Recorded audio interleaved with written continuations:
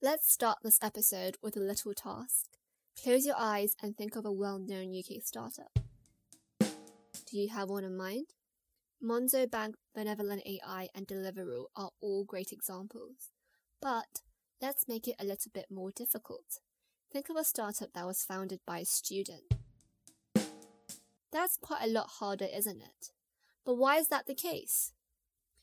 A global analysis around student startups revealed that 9 out of 10 schools with the highest VC funding were in the US, and in Reuters rankings of the world's most innovative universities, 46% were from the US and only 6% from the UK. But UK universities are known for their great reputation and excellent education, topping university league tables worldwide. It's an ecosystem that attracts the brightest students in Europe and internationally. And surely those bright students must have great ideas to innovate and power new economies. So what does it lag behind in the startup game? These were the questions raised when I read these statistics. What is actually the reality? How is it really like to be a student founder in the UK? And how can we, as an entity, improve and help students kickstart their ideas? So there I was, looking at an article that intrigued me, and I wanted to get to the bottom of this. And this is what this episode is about. The journey of me and my co-host Melina, figuring out what is actually happening with the UK student founder community. I'm Sarah, and welcome to Kickstart Diaries.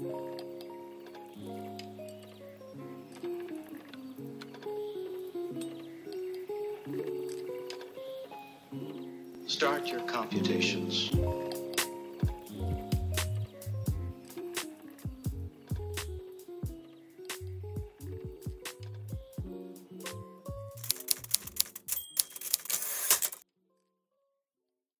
So, where do I even start with this question? There are so many ways to tackle it. There has to be a starting point. So I opened my laptop and tried to find some student founders, or at least some people with some form of experience. And after a few cold calls on LinkedIn and reaching out to about 30 people, I finally got in touch with 2 amazing student founders, Kieran and George. So George is the founder of Spyrus, a respiratory analytics company. It's very cool, but I'll let him introduce himself and explain what his company does.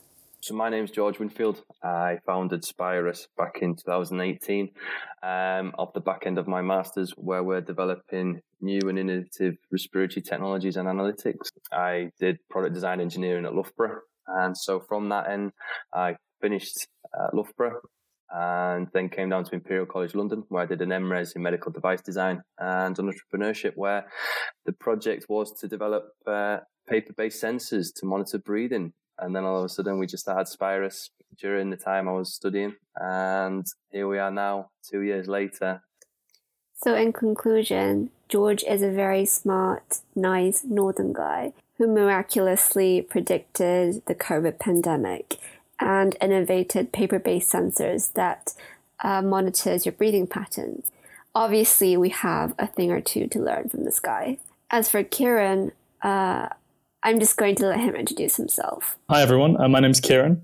I am currently wearing a few different hats in my respective startup ecosystems. I am a program manager at the Aspect Accelerator, which is a corporation of 10 universities running a social impact accelerator program focused around commercializing social science research. I am also a kind of a program consultant and manager at the Industry 4.0 Talent Academy, which is think of it like a coding bootcamp, but we focus on IoT, technical development, hardware, and cloud engineering. I also advise startups, mentor on different academic accelerator programs. Great. I now have 2 knowledgeable industry experts that can answer my question. But where should we start exploring a question this big? So let's begin broad, about the role of the universities. How can they improve entrepreneurship education and support student enterprises? In a research named the Emerging Ecosystems for Student Startups, it has been found that there is a significant relationship between entrepreneurship education and outcomes. There are other evidence showing that students learn better from peers rather than from business competitions or from websites. This sparked the question of whether collaboration between students can foster new ideas. And so I asked Kieran about this question, and this is what he said. Quite an interesting one around this interdisciplinary piece. And so in particular, because of the batch culture of education, and this is just a pet peeve of mine, and I do think like the future of education is coming. I'm very excited to see how COVID like kicks these very old university institutions who have got these accreditations and like really proves why they deserve them. But this idea that you sit in the same room with the same people for 4 years or 3 years or 8 years, depending on what you're doing, really kind of confuses me. Because the opportunity there for you to be going into these different departments and going in and learning from different people, that's what I think like the future of education should really be centered around. And an example an academic gave me recently, I'm very impressed that an academic gave it to me, was this whole idea that the future of interdisciplinary learning is what's going to really create innovation in society. And so you have, his example was like, there's a student on a midwifery course really focused on like kind of child delivery, and like it's still a huge cause for like prenatal deaths in certain parts of the world.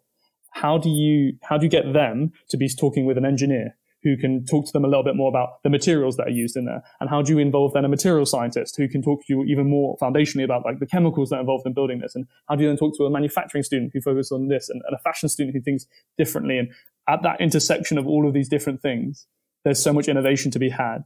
But by putting us in these rooms and then telling us in this batch thing of like, you're between the ages of this and this, and you're going to be learning this module with this lecturer, with these people, and you'll probably be sitting next to the same people for the rest of your academic career. There's so much opportunity wasted in those rooms, in those moments. And that's why I love the entrepreneurial ecosystem, at least, because it's actually not just business people in the room, or it's not just technologists in the room. It's really foundationally at its core, it's so diverse. And that's when amazing ideas happen. And that's when amazing people meet other amazing people and move the needle forward in an industry. After hearing what Kieran said, it really resonated with my experience. I actually don't remember the last time I talked to a humanities student. And imagine if I did. It would help me build my context and my worldview and gain a different perspective. And I think George's journey demonstrates that. I do think in the UK, we have a tendency to specialise quite early. And then probably the reason why you only stick to what you know in terms of your immediate surroundings. I mean, I came to Imperial as a postgrad, so I was probably not a lot older, but I was older than, say, the incoming undergrad. And so I did have a slightly different mindset. You know, I'd worked a couple of years in industry as well, which has started to shape my mindset, where I was solely from an engineering background. And the whole reason I took the master's was because I wanted something that was half research and half business. So that was just something quite unique about the master's I undertook, was that part of the course was we had to develop a business case study around the technology we were researching and developing. And can we start to put together a startup enterprise plan? Going into that master's, you know, there was only 4 of us on that course in the entirety of it. There was myself, there was Ben from Canada, Teddy from South Africa, and Christine from France. And there was no way you could ever skip a morning, because unfortunately everyone knew who was on our courses. And so, you know, we were such a close-knit group of total different backgrounds. Ben was a mechanical engineer from the oil sands in Canada. Teddy was working on a cardiac device, and Christine was a chemist. And so we just came from a total different era of backgrounds. And I was second youngest in that. Teddy was 32 and Ben 27, and Christine was the youngest. So we were just slightly more mature, shall we say, when we came to do that master's. George's journey helped him identify what he was interested in, which led him to apply to his master's to explore his interest in integrating engineering to commercial solutions. And I think in that sense, you go into university with a well-defined purpose. And I think that's what we're lacking, the commercial mindset to identify social problems. So how can universities do better in cultivating this mindset? Like 2 real foundational pillars to that entrepreneurial journey at the start. There's the commercial stuff, working with businesses, selling, and then there's that technology front and technology aspect. In the US, because of the kind of the culture around, in particular, like technology education, basically everyone can rock up to a CS module in year 1. Like I have friends who specialize in psychology in the States, and they still went and did, like, especially if you're on like Stanford and MIT and Harvard, like it's like the place to be is to try and break into that CS building and learn something. So I think like there's an educational aspect that starts also at university, but like even significantly younger, and making sure that everyone has real access to STEM. If the universities are trying to make actionable difference, it's increase the number of people who can be technologists through any kind of processes and practices, whether that makes it like mandatory coding programs or like make optional programs more accessible, whether it's like opening up your engineering departments and not having them really like kind of closed off siloed buildings on the corner of campus. And then there's the front for basically everyone else who should have the confidence to manage a team and who should have the ability to identify problems, whether it's in the biggest corporates or in the smallest customer kind of world, and be able to solve them and come up with solutions. And George's experience resonates with this. I like everything. I like to get involved in everything. I was predominantly sport, but I like to go along to all the pitching sessions and listen to what businesses people were creating. Well, before I even started Spirus, we took the time to go out and listen and network, and particularly when our course was allowed to incorporate into the business school, which was quite a unique factor for a bioengineering-based course, was to liaise with business students and hear their perspectives, because really that's quite a big disparity between the two, is that most of the business school students will never ever interface or have a project alongside a bioengineering student, and vice versa. So that's where you get the real technical co-founders along the business-minded individuals. And so that was a real interesting part of the factor of when we could start taking on those courses and we could start sort of meshing into those networks. Networks. That's the key word of this episode. I think the whole point of interdisciplinary learning, collaborating with different people that are out of your comfort zone, are all ways to grow your network and meet different people. And that's the key to developing a commercial mindset. And I think George has a few pieces of good advice on this. Again, it's your network. And it will probably keep cropping up as a fundamental, because most people are quite happy to sit by the computers and design a website and try and sit behind other things. But, you know, someone else out there has done this 4 times over, got a T-shirt and got the scars to tell you. And people are more than willing to provide that. And just to be open and honest, you know, don't waste anyone's time. Just say, look, I'd love to ask you a question about your experiences in X, Y, and Z. Do you have 5 minutes? Because I want to try.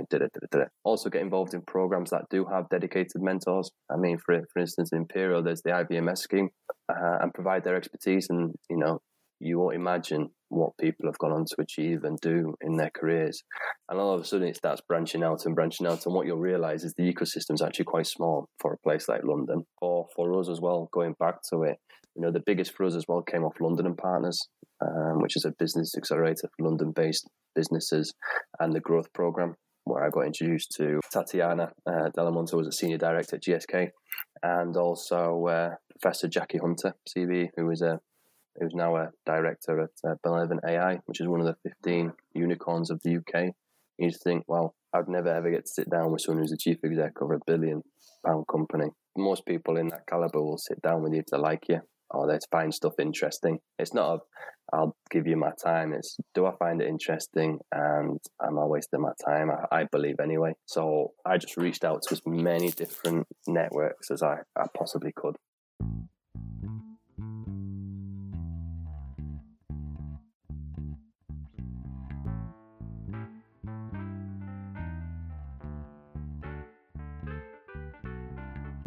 Okay, so now you have the network, you've spoken to different people, you know what your problem is, and you want to tackle it.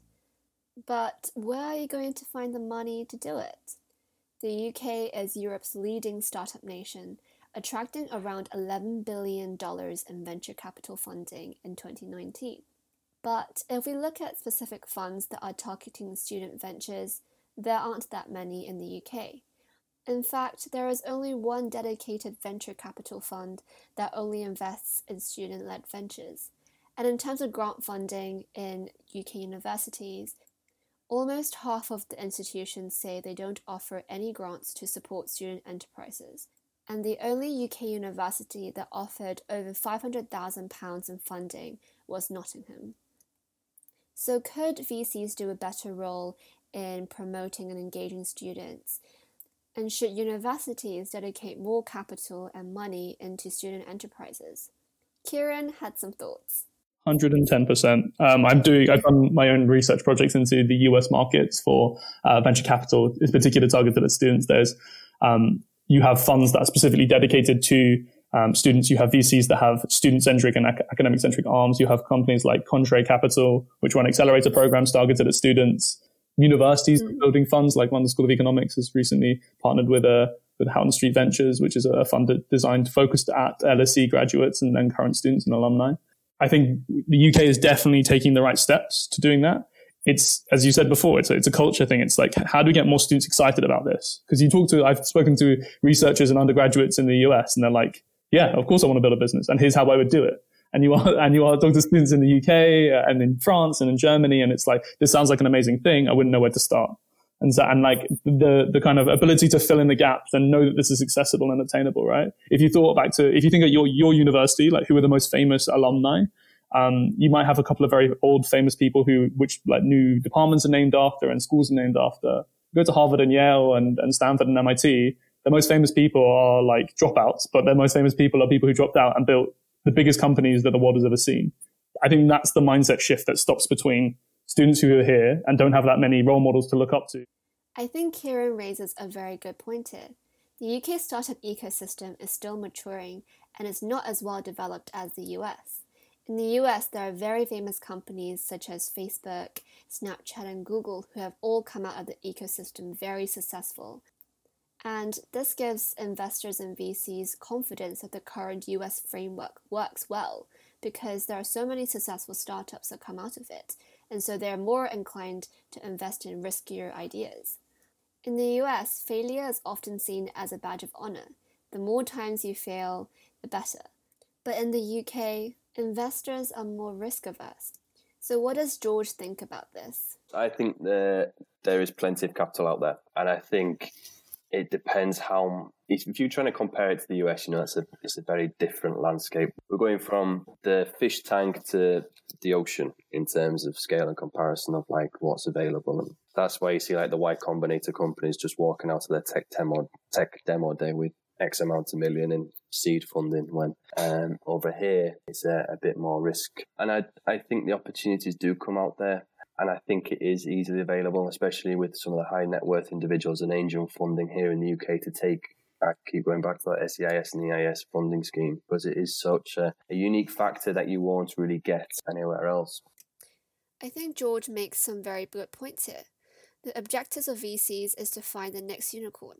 Companies that are valued at $1 billion. That's quite a high target to hit. Unless you are ready to tackle these expectations, VC funding is not the best option. It's like going on a treadmill when you can't even walk. And especially for students, it's most likely that it is your first time doing this. So maybe other options such as securing grants, winning competitions, or even going the traditional way of securing and convincing your 3 Fs, family, friends, and fools, to invest in your company. George elaborates on this idea. VC funding is not always going to be the best option for some startups. If you want to organically grow, if you're a service-based one, for instance, if you're manufacturing medical masks, okay, it's a service-led, you're going to invest in the machinery and then you're going to sell the end product, and we want to hit X amount of million in 4 years, and we just want to survive off that as a company. There'll be some high net worth individual out there who's done it 4 times over, who'd be quite happy to help you along the way and show you the ropes. Vice versa, you're coming up with the new jet rocket propulsion for Elon Musk's SpaceX. Okay, then now the funding's a different kettle of game, and that's why I think for us as well, we were pivoting and twisting and trying to find out where we wanted to position Spirus in the market. If you end up taking the wrong kind of deal or the wrong amount, is going to be very quickly that you're going to realize that you're not going to enjoy what you're doing. And then, you've got upset investors, you've got upset employees, and it's all going to turn around to you and say, well, that was the plan, wasn't it? So you do need to have a really firm understanding of what you want the business to be. So far, we've covered that the lack of support in student enterprises is because of risk-averse VCs from the lack of role models in the industry. Universities not promoting interdisciplinary learning, which stunts the students developing their commercial mindset. But we've also established that there is enough capital. So what if I was a student who has had previous entrepreneurship experience? I've validated my great idea which my customers cannot live without, and I have a firm vision that this is going to be the next unicorn. My next question is whether there is a stigma or prejudice against student founders because of the lack of experience and age in the UK. Kieran has some thoughts on this.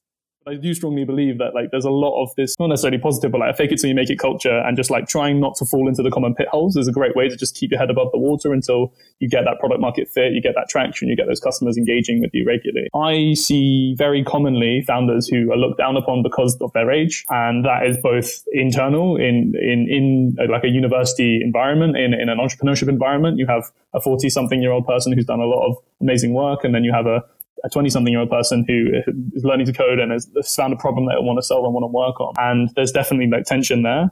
And then when you're trying to sell something to a corporate and you have no real corporate experience, it can be very, very tricky and challenging to be in those rooms. And I've seen that firsthand. So there was a really, really cool chatbot startup that was on our program a couple of years ago. And the founder was a really, really nice guy from Liverpool named Scott. And he was a medic by practice. He had been studying medicine for 4 years and went to one of the early kind of conferences because his chatbot was supposed to train doctors on how to have patient interactions. Right now, that's done in person through simulation. So the university pays actors to come in and cough and pretend to be sick, and you maybe have a couple of hours in your entire university degree to interact with in this setting with a simulation of a sick patient, and you need to try and coax and understand and build relationships and rapport in very quick, very high pressure situations. He was like, you can repeat that in a much more gamified educational way through chatbot experiences and interacting with a virtual patient. So it's called AI Patient, which is recently rebranded. And most doctors in these conferences who are speaking are significantly older, very commonly white men who speak in these conferences, and they don't do that much clinical facing activities anymore. They haven't studied medicine in the same practical sense as a young 20-something-year-old student. And Scott had some fun stories about pitching this business, and it was just decades away from what these guys had remembered of trying to learn patient interactions and trying to learn how to build rapport. And that's not to say that they were experts by any means, because they've probably been out of that setting for a long time, but trying to get an advisor into this team proved very challenging, because you're looking for someone who is really fundamentally still a very disruptive thinker, but has the years to open other doors, to open their networks and stuff. You can play the two against each other. You can either play naive and state that you're trying to learn as much as you can, and either you know what you're doing and the other party on the other side of the desk think they can take advantage, but you can use it to your advantage as well. I just think you've got to start somewhere. Look, haven't you? They started somewhere. You've got to start somewhere. And as long as it's credible and you're taking the time and you're developing the purpose of the business, and I think that's quite key, is you're developing the business. It's not a hobby. It's not you're taking the time out to do this on the side and you're really trying to give it a good go. It's definitely that. It's definitely not making it a hobby and going forward with it as a business. People will take risk in you as long as they can see you taking the risk. If they can see that you're just, you're not developing this with the seriousness that it should be, then why should they? It's not a hobby. That really stuck to me. Starting your own business is not an easy thing. It's really challenging, and I think any student going into it needs to know this. Instead of worrying about the label on yourself, prioritize the time to build a great product that investors can't wait to invest in. If you truly believe the impact of your idea, it should motivate you and become your top priority. And after that, juggling academics and studying doesn't seem like a very big task. I think I painted a very gloomy picture of what the UK startup landscape is, but actually, it's not all that bad. There are lots of dedicated accelerator programs just for students, aka Kickstart, that helps to demystify entrepreneurship and help you with the journey. Although the ecosystem might not be as mature as other nations, there are opportunities if you look for them, and any great idea will get the attention it deserves. To end my research, I wanted to ask Kieran and George why they think students should act upon their ideas and become entrepreneurs, and why is now a good time to start. Here is what they said. I think wanting to become an entrepreneur and solve problems is a very specific mindset. And what I like to do is let people know that the barriers to entry in the history of the human race, like the barriers to entry to really understanding technology and building businesses, like the level of infrastructure, the level of literature, the level of networks that are available today have never existed. And so if you were ever going to try or even consider trying, like now is the best time, especially when you're in university ecosystems, because there is access to talent. There's so many pitching competitions. There's so much money just being left around, like hundreds of pounds here, thousands of pounds there. And you just need to go ask for it and say, like, I have this idea. I want to go solve this problem. That being said, as going back to my first point, like there's definitely a right mindset. People have to be a little bit crazy. You have to be ready to take that jump, take that risk. But as I said, like you're in university for a reason. That there's probably it's unlikely you have children. It's unlikely you have huge amounts of debt that you have to worry about right now. It's a really good time to just try and solve a problem. And for me, the upside's always been like the exponential growth and the opportunity of like learning new skills. For me, it's like if I'm positioning it to someone who I'm like, you could be an amazing founder. It's like the opportunity cost of you spending the next year, maybe getting one internship, maybe going to a couple of extra events, maybe getting drunk a couple more times with your friends, versus building something that could fundamentally change the world or change your life at the very least. That is a very easy opportunity cost to choose, because there's so much potential for you to create a real impact. And that's what drives most people in our age, right? It's like, how do I make the most impact with my time on this earth? The UK is going through a very interesting time. And I'll go back to it and say that most people will see it as a hindrance of what's happening, and we won't be as strong as where we're going, but there's always an opportunity in that going forward. And I think the UK, as if we're going to focus on student founders, I truly stand by the fact that entrepreneurs will be the one to be able to help get out of the recession-based part of that through job creation, and we'll find no better time in their life to give it a crack at the whip if we're talking about entrepreneurship. And I do think that if it doesn't work out, it doesn't work out. So what? If I've learned and developed, then great. After listening to Kieran and George, it made me think of Nike's slogan, "Just do it." The phrase that touches our heartstrings because we are innately afraid of taking risks and a leap of faith. As a student listening to this, the potential of the new, fresh ideas that can empower other people and even nations through hard times motivates me. So if you always had that lingering idea in your mind that can fix a problem, do it. You're young.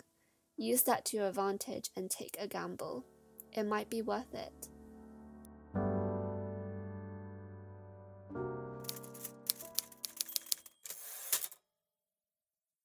Thank you, Kieran and George, for being guests on this podcast.